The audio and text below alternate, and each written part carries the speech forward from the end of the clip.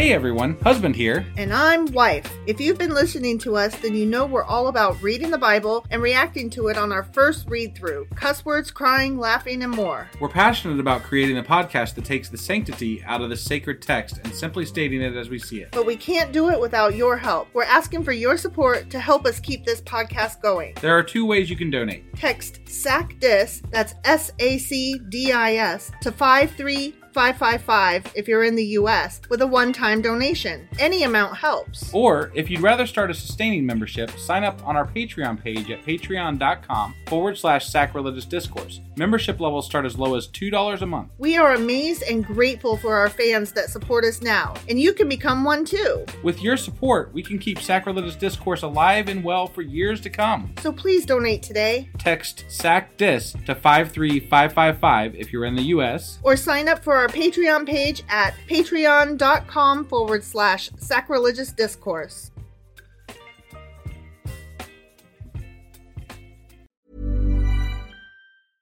I'm Sandra, and I'm just the professional your small business was looking for. But you didn't hire me because you didn't use LinkedIn Jobs. LinkedIn has professionals you can't find anywhere else, including those who aren't actively looking for a new job, but might be open to the perfect role, like me.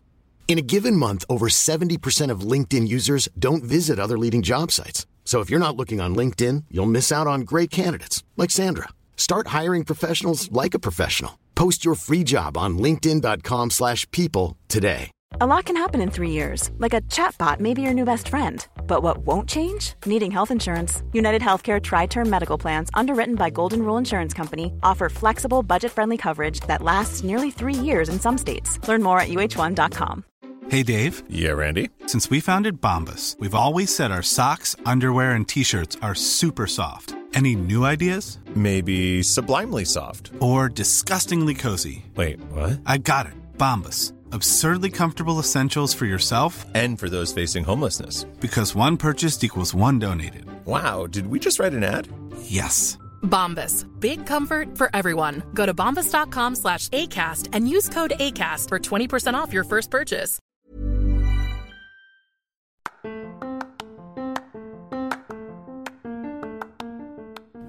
Welcome to Sacrilegious Discourse. I'm husband. And I'm wife. Together, we're reading the Bible for the very first time. We grew up without religion and wanted to know what all the fuss was about. Well, what have we learned so far? That God is a dick, and apparently some people believe in talking donkeys. We're not trying to pass ourselves off as experts. Nope, we're just reading the Bible for the first time and giving our first take reaction. If you'd like to join us in this venture, you might consider starting at episode 1. Otherwise, jump in wherever you like. All right, let's go read the Bible. Yeah, let's get to it.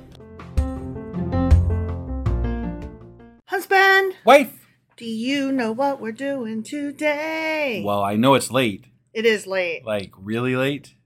I mean, just a day late. And, like, halfway through the next day. Yeah, but still. But, yeah. I think we're answering some questions today? Yeah, because it's the late edition of Q&A Saturday, but on Sunday. Right, Mm-hmm. yeah. So give us a little rundown of what we're covering today.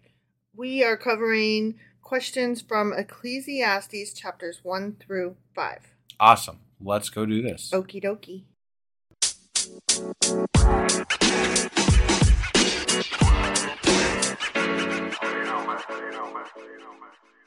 Okay, Ecclesiastes Chapters 1 through 5. Okay. So I came across one question that we didn't realize was still a question because we thought we had settled the matter. Okay. Not really pulling from any one particular chapter. And it has to do with the name of the person telling this story. Kohelet or whatever? Yeah, Koheleth. Ecclesiastes. Yeah, okay, yeah. right. Yeah, that guy. Okay. So we thought, like, why is the person telling the story given the name of a woman's name? What the fuck is that? Right. So what I came across in my research is that more likely than not, it wasn't the name of a person so much as a position. Okay. Of preacher or teacher. Okay. Which is a feminine noun usually. Oh. Yeah. Okay. Which All that right. would be why that's why it's attributed to Solomon. Did women usually hold these positions of No, teacher not and necessarily. whatever? No, but it's a feminine noun. Okay. So that has nothing to do with, like, the gender of the noun has nothing to do with the gender of the person holding the noun. Right. No, I understand that. I just figured, like, I don't know. Generally in, like, at least Spanish, right? Like, feminine and masculine nouns, they tend to agree with the... No.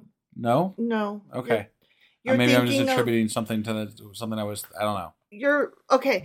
You are thinking of positions sometimes do, yes. But what we're thinking of is more like a car. Like a car in Spanish is el coche. So it's a male gender. Okay. Regardless of who's driving it. Right.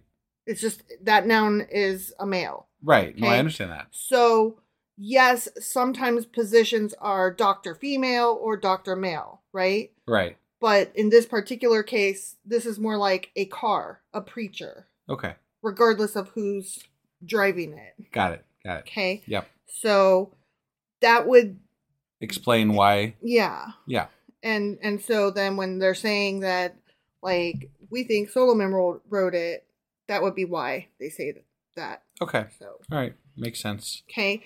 So there was this type of literature, a tradition of it, way back when, called pessimism literature.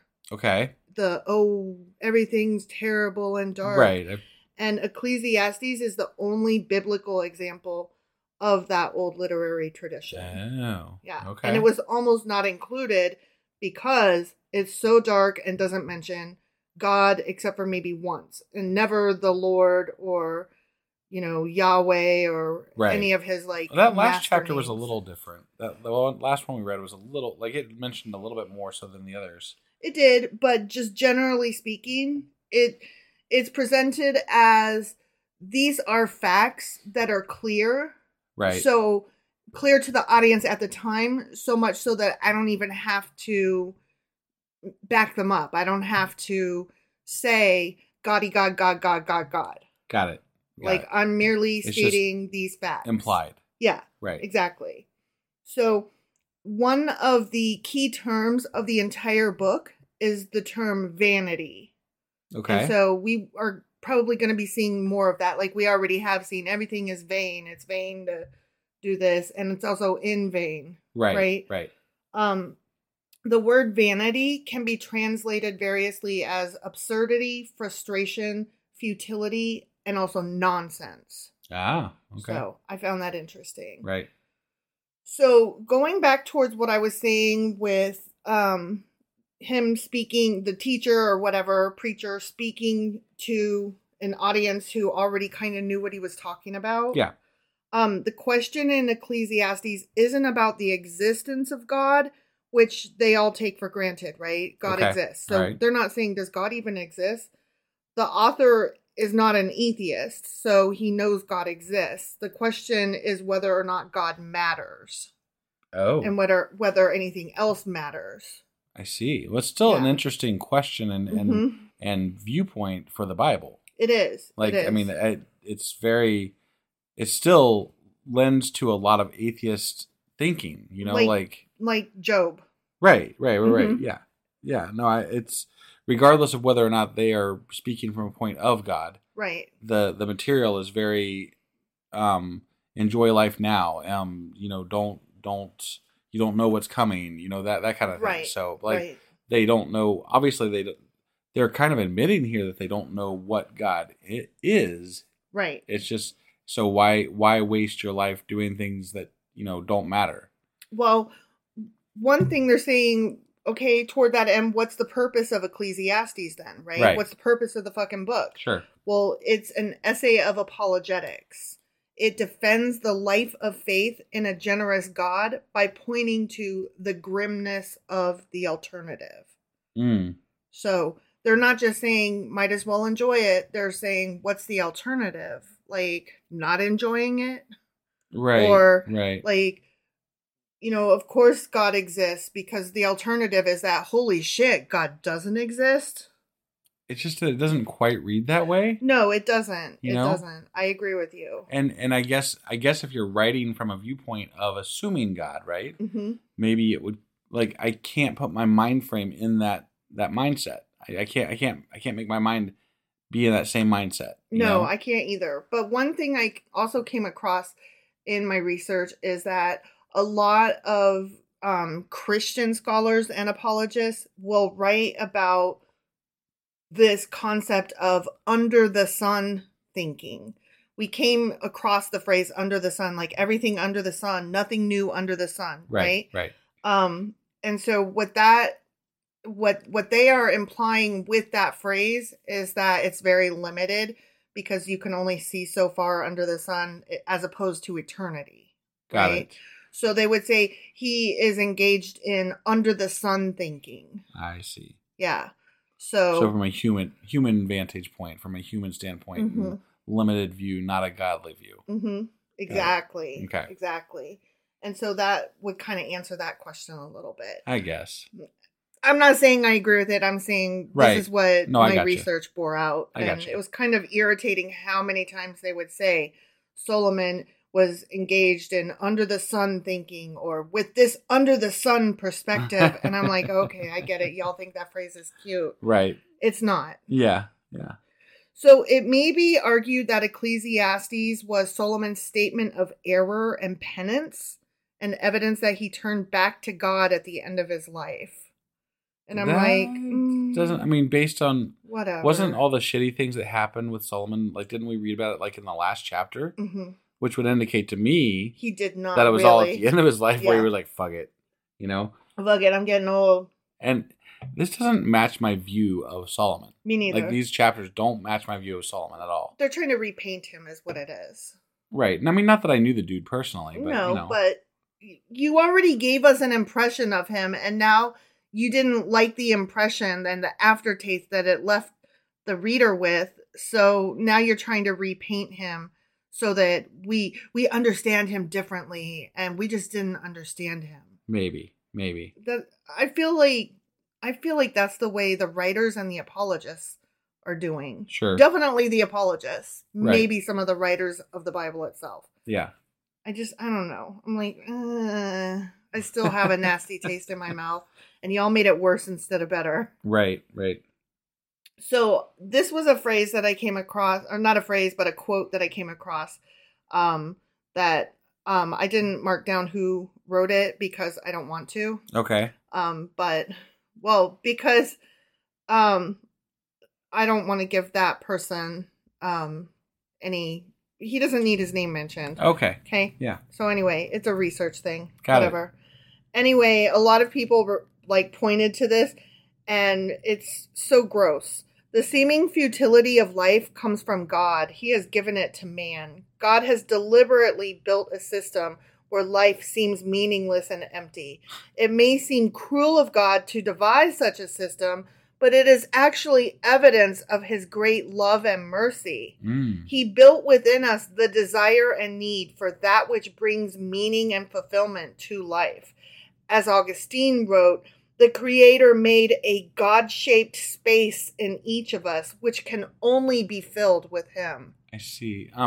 Just my 2 cents here, but that's, God is able to apparently affect how we feel directly with regard to, like, remember Pharaoh and other people that he did things to specifically, right? Mm-hmm.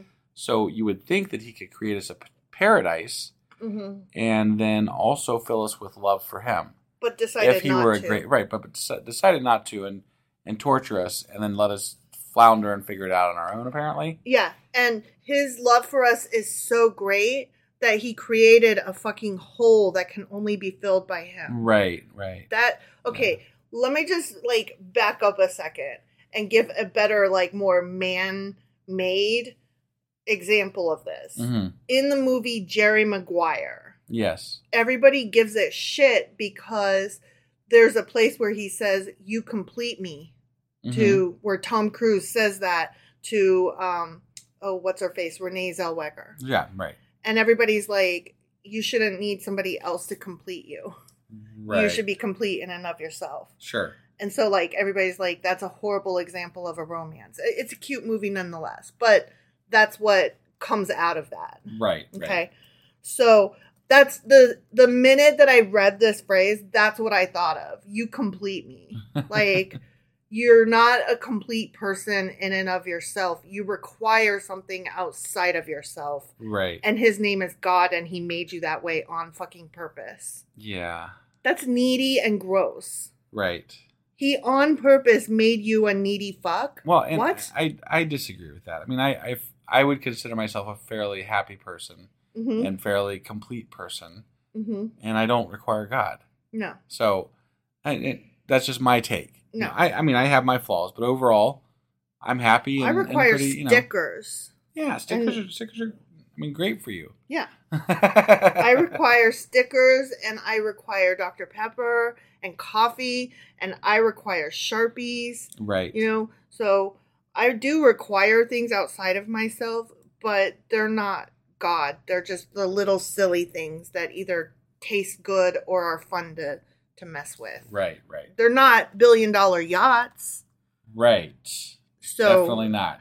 Like, I definitely have a, temper on what brings me joy, and it's the little things, not the big things. Right, right. So just want to put that out there in case anybody's like, oh, she just needs material objects, blah, blah, blah. And it's like, no, that's not what I'm saying. Right. I'm saying I can also enjoy going out back and watching a bunny rabbit play in my backyard and definitely. eat clover. Definitely. You know, that's adorable and fun. Right. Like, whatever. Anyway, yeah, apparently we have a God-shaped hole in us. Yeah, I've heard that reference before, actually. I fucking hate it. We're walking around like fucking puzzle pieces with the one piece cut out. Like, fuck you. Mm-hmm. No. Yeah. I'm not empty. Right. You're empty. That's right.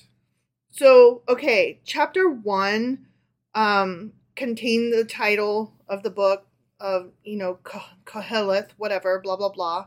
And it's an exposition of some fundamental observations and the problem of life, especially the failure of wisdom.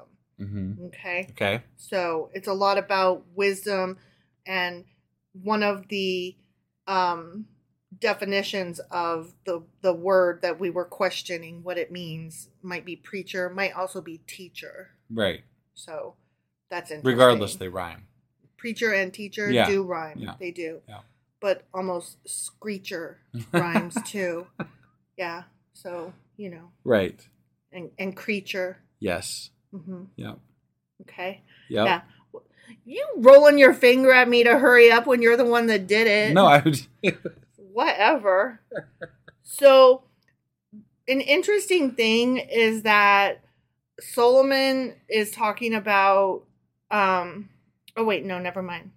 Whatever. I was at the wrong part. Oh, okay. Yeah. Anyway, so further evidence that is probably Solomon that wrote this or whatever, according to apologists, is that the only descendants of David to rule were either Solomon himself or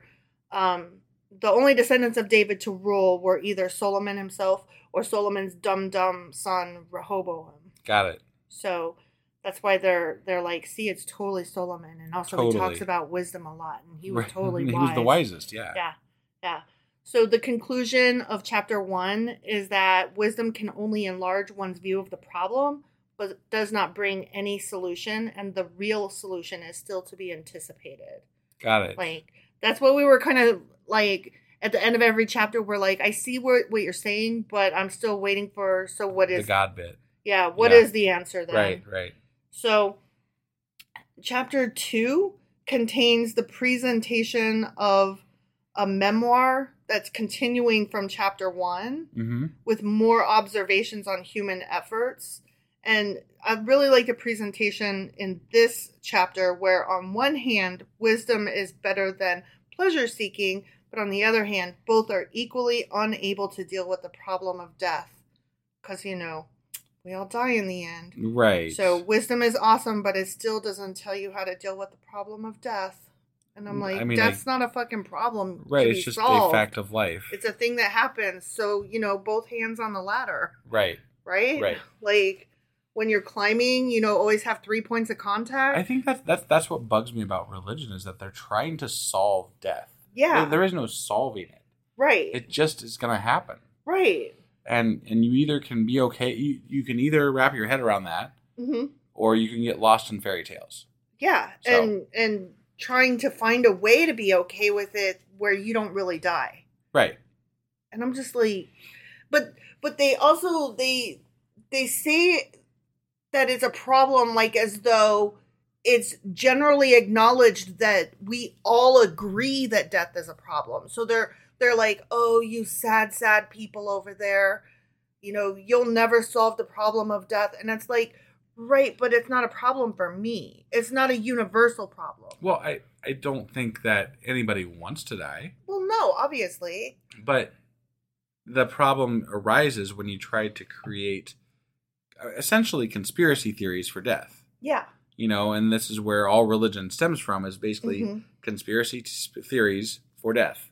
Right. And this is what might happen. This is what could happen. And what could we, how would this affect us? And why should we should worship this person because it'll help us with that death thing. And it's like, no, we're just going to die.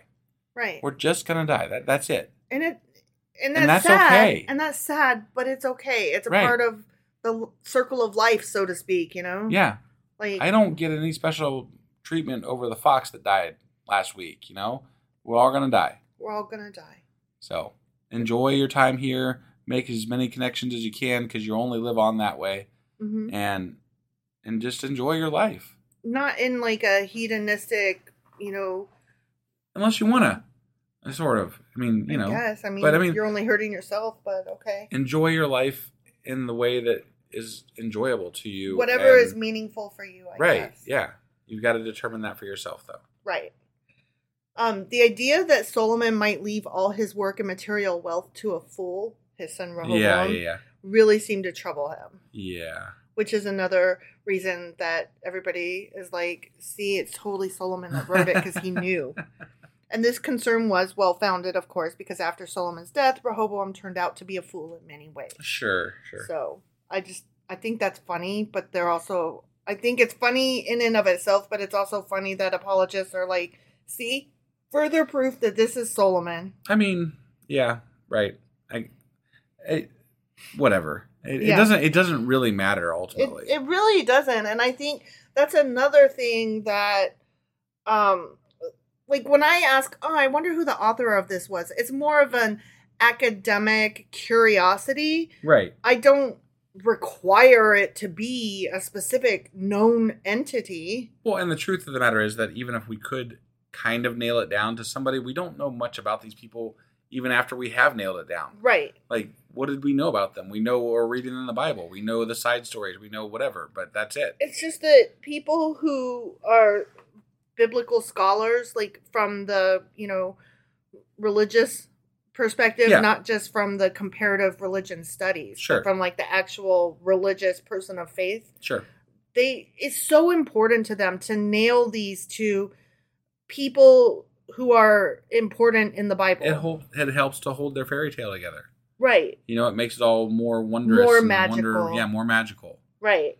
And I'm like, you're coming up with the answer and filling in theories afterwards. And that's not the way actual real thought works. The real scientific process is that, yeah, you might come up with some theories, but you can also acknowledge that there are other theories that don't necessarily match what you want them to. Look, I was just going down a rabbit hole watching like different theories of end times on YouTube videos and talk about matching things up that don't belong together. Right. Holy shit, these people are nuts. They are. They're just nuts. It's a fact. Sorry, but it is. Right. So in chapter 3, we move on to the author affirming that God is in control of everything. Right. But his ways remain mysterious. Oh, aren't they though? Yeah. You have your cake and you eat it too, so that you can have it both ways. Right. The author then laments the lack of freedom in human life, dictated by external and natural constraints, as well as no control when one is born or dies. There's a time for everything, We don't get turn. Yeah, but we don't get to be in charge of that time, and we don't get to know about that time. Right. But we could if he wanted us to. Yeah. I'm just saying, if there's a God. Yeah. There is no constraints on what a God can do, hypothetically. Mm-hmm. So, again, this is God. If God were real, this is God being a dick. And he's playing with us, and he's toying with us, and he's fucking around with us. And he's just a kid with some, army toys, playing fucking shoot 'em up on the dirt. And using a magnifying glass to put fire on some and not others. Exactly. This section, chapter 3, suggests the frustrating human incapacity to discern a deeper purpose in life, while simultaneously being understood as an affirmation of the beauty of life that God has given to the human race. So again, it's having your cake and eating it too. It's, dang, it sucks that we aren't God and can't discern the deeper meaning in life. But, oh my gosh, isn't it great that we can acknowledge the beauty in everything? I think acknowledging the beauty in everything is enough. I think that is the deeper Right. meaning and purpose of life. Yeah, I mean, why does there have to be a deeper meaning of, like, the deeper meaning of life and is what you make it. It's what you do with it. It's how you handle it. There is no deeper meaning. It is all you. Right. You make all the decisions on how deep and meaningful it is. You get to be in charge of you, and sometimes that's wondrous, and sometimes that's depressing and scary and stifling. And it can be both, because we are deep people able to walk and chew gum but at again, the same time. I don't need to attribute it to an entity unknown. No. So. No. That's what I'm saying, though. Yeah, right. Like, you get to be in charge of you, and it's both wondrous and depressing and terrifying. Sure. Right. It's all the things. You are your own God. Yeah. You have all the power within you, says Dorothy. Congratulations on your promotion. So then another paradox is pointed out in this chapter, wherein God has placed a sense of past and future into human consciousness. Okay. Even though we can only cope with the current moment that we're in. Got it. Okay. And that's sad, apparently. But we can plan for the future. We can make things for the. You can deal with the past by working through issues. There are ways to deal with past and future. It's just not immediate changes that you can make. But we're in the present. Right. Obviously, we're in the present. That reminds me of the wait, how does it go? The past is something and the future is something, but hold on. It's something about the prologue the present and past is a gift or something. Okay. Like, I forget how it goes. Yeah, this is going real well. That didn't come out the way it was meant. So there's something about past and present and future. No, somewhere. but the present is a gift. Yeah. That's okay. That's the gist of it. That's basically? the gist of it. It's the past is something, the future is something else, but the present is a gift. Got it. And I forget how it goes. It's a little ringy dingy rhyme thing. Sure. Whatever. Okay. I clearly care a lot. So there's that. Oh, and one other thing from this chapter. Do you remember how they were talking about there's a time for this, a time for that, blah, blah, yes, blah, blah, blah. I do. Yeah. And one of those was a time to cast away stones. Okay. And I didn't realize that was a question that we could have. Like, why would you be casting away stones? Right. Well, apparently in the ancient world, they commonly scattered stones on an enemy's land to hinder farming. Oh. So there's a time to gather stones, meaning to clear your field and prepare it for farming. Yeah. And there's also a time to fuck up your neighbor by throwing rocks at his yard. At the house that we had like 4 houses ago, I think someone really hated whoever lived there previously to us because there were so many fucking stones cast in that yard. Mm-hmm. I'm like, damn. It was some concrete, too. Like, I felt like I was mowing rocks. It wasn't just rocks. It was rocks and pebbles and stones and boulders and concrete. It was bad. It was... You couldn't even... There were parts of it that you couldn't even mow. Right. It was just like, there's my rock garden. Yeah. So moving into chapter 4, remember that saying about the plaited cord and how, like, when you have 3 is stronger than just 1, like you can break just 1. Yeah. So that is an ancient proverb that was found in the Epic of Gilgamesh. You meant braided cord. You said plaited cord. Yeah, plaited, Plait, like a braid. Oh, A okay. I'm sorry. Plait, Got like it. a braid. Got it. Yeah. Okay. So, no, I knew what I meant. I apologize. Yeah. I'm just dumb. I wouldn't go that far. But anyway, I thought that was interesting that there's a similar proverb in the story of Gilgamesh. Got it, yeah. So, well, there's a lot of things that are pulled from the story of Gilgamesh, from what I understand. Either that, or more likely, Gilgamesh and the Bible pulled from a common source. Sure, right. Yeah, but it would be interesting to go over maybe the similarities between some of these older stories that are also in the Bible. Like the flood story and like where those origins came from and things, because there's a lot of those things out there. Yeah. Well, they pulled from the same Mesopotamian sources. Sure. That's how come their stories are so similar. Right. Because they are the same fucking story. So this chapter was a reiteration of the point that the true and important things at one moment will only be forgotten and swallowed up in a repetition of time. I see. Yeah. And nothing else matters. I wonder if that's where Metallica took its source material. Knows? Yeah. Okay, so moving on to chapter 5. You see, I'm kind of speeding up here because there was just less and less interestingness. So chapter 5 is about the poor under oppressive bureaucracy and the problems and inadequacies of wealth. Right. Yeah. So as God gives joy to people as the antidote to their oppressions, people should not think too much ahead, but enjoy the present. That capacity for enjoyment of God's other gifts is also a gift of God. Oh. So everything, nice of 'em. right? Everything, your suffering, gift from God. Your pleasure, gift from God. I see. Everything can be just like, that's God. It's all God. It's all God. Yeah. Praying There's for nothing that's not God. Praying for your football team to win, God. But they lost. That's God too. Yeah. Yep. Speaking of football games, holy shit. Okay, I'm a bit. Look, I don't pay attention like I used to when I was younger, but I am a fan of football and other sports. And we went over to my father-in-law's house the other day. The other day being yesterday to watch the Ohio State game, and oh my God, it came down to literally the last second. Yeah, that was a good game. They played Notre Dame. Yeah. And Ohio Ohio State won, but they shouldn't have. And no, I will admit Notre Dame played a good game, and really, by all rights, they probably could have or should have won. But Ohio State pulled it out in an away game. Yeah. So. Yeah, which made it even sadder for Notre Dame. Right. Yeah. Because it came down to the very last second. It really did. Yeah. Yeah. That was an amazing game, actually. It was. If you like football. Yeah. Which I can take it or leave it. I'm not a huge fan, but if I'm going to watch it, I'm glad it was a good game. Right. So. Yeah.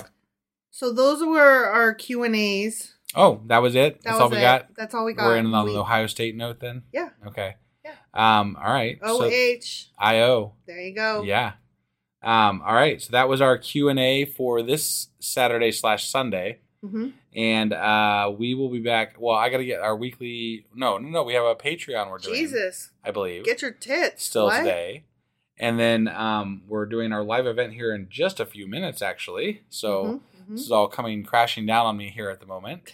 In which we'll be reading chapter 6 of Ecclesiastes. So that will be going out on Monday. Yep. And I think that's all we got coming up right now. Did you mention our Patreon? Yeah, I did.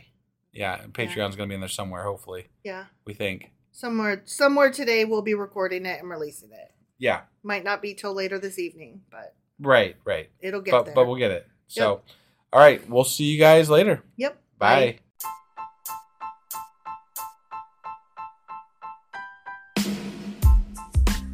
Hey, wife, I guess that's the end? But husband, that's just sad. It doesn't have to be. We are on lots of social media platforms like Twitter. Our handle there is sacrilegious_D. For D's nuts. Oh my God. Stop doing that. Anyway, we're also on Facebook, Instagram, and Pinterest. There's a link to all of our social media sites at our website. Ooh, we have a website? Yeah, it's sacrilegiousdiscourse.com, where you can also find a link to our merch shop. We have a merch shop? Yep, we have podcast-themed clothing, mugs, notebooks, and more, as well as an atheist and science-themed products. Wow, our fans should really go check that out right now. Definitely. They can get in touch with us by sending an email to sacrilegiousdiscourse@gmail.com. But before they do that, we could really use some help. Oh yeah? With what? Well, it's not free running the podcast, and we need some financial support in order to get better equipment, which will free up time so we can concentrate on our podcast and our fans. Okay, so what should they do? Head over to patreon.com/sacrilegiousdiscourse and sign up as a contributor on our podcast. Supporters there receive additional bi-weekly episodes that we record just for our Patreon members for as little as $2 a month. Also, we'd really appreciate it if you would like and subscribe on whatever platform you're using. And Apple Podcast reviews help us out tremendously. Like and subscribe. Leave an Apple review. Join us on Twitter. Support us on Patreon. That's a lot of instructions. Don't forget to say thanks. Thanks. Okay, bye.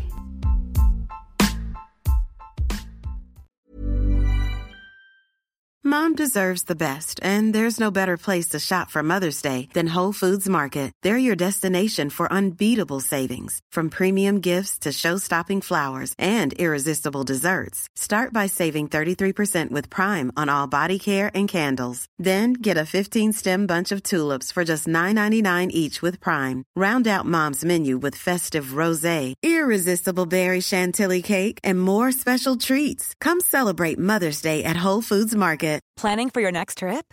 Elevate your travel style with Quince. Quince has all the jet-setting essentials you'll want for your next getaway, like European linen, premium luggage options, buttery soft Italian leather bags, and so much more.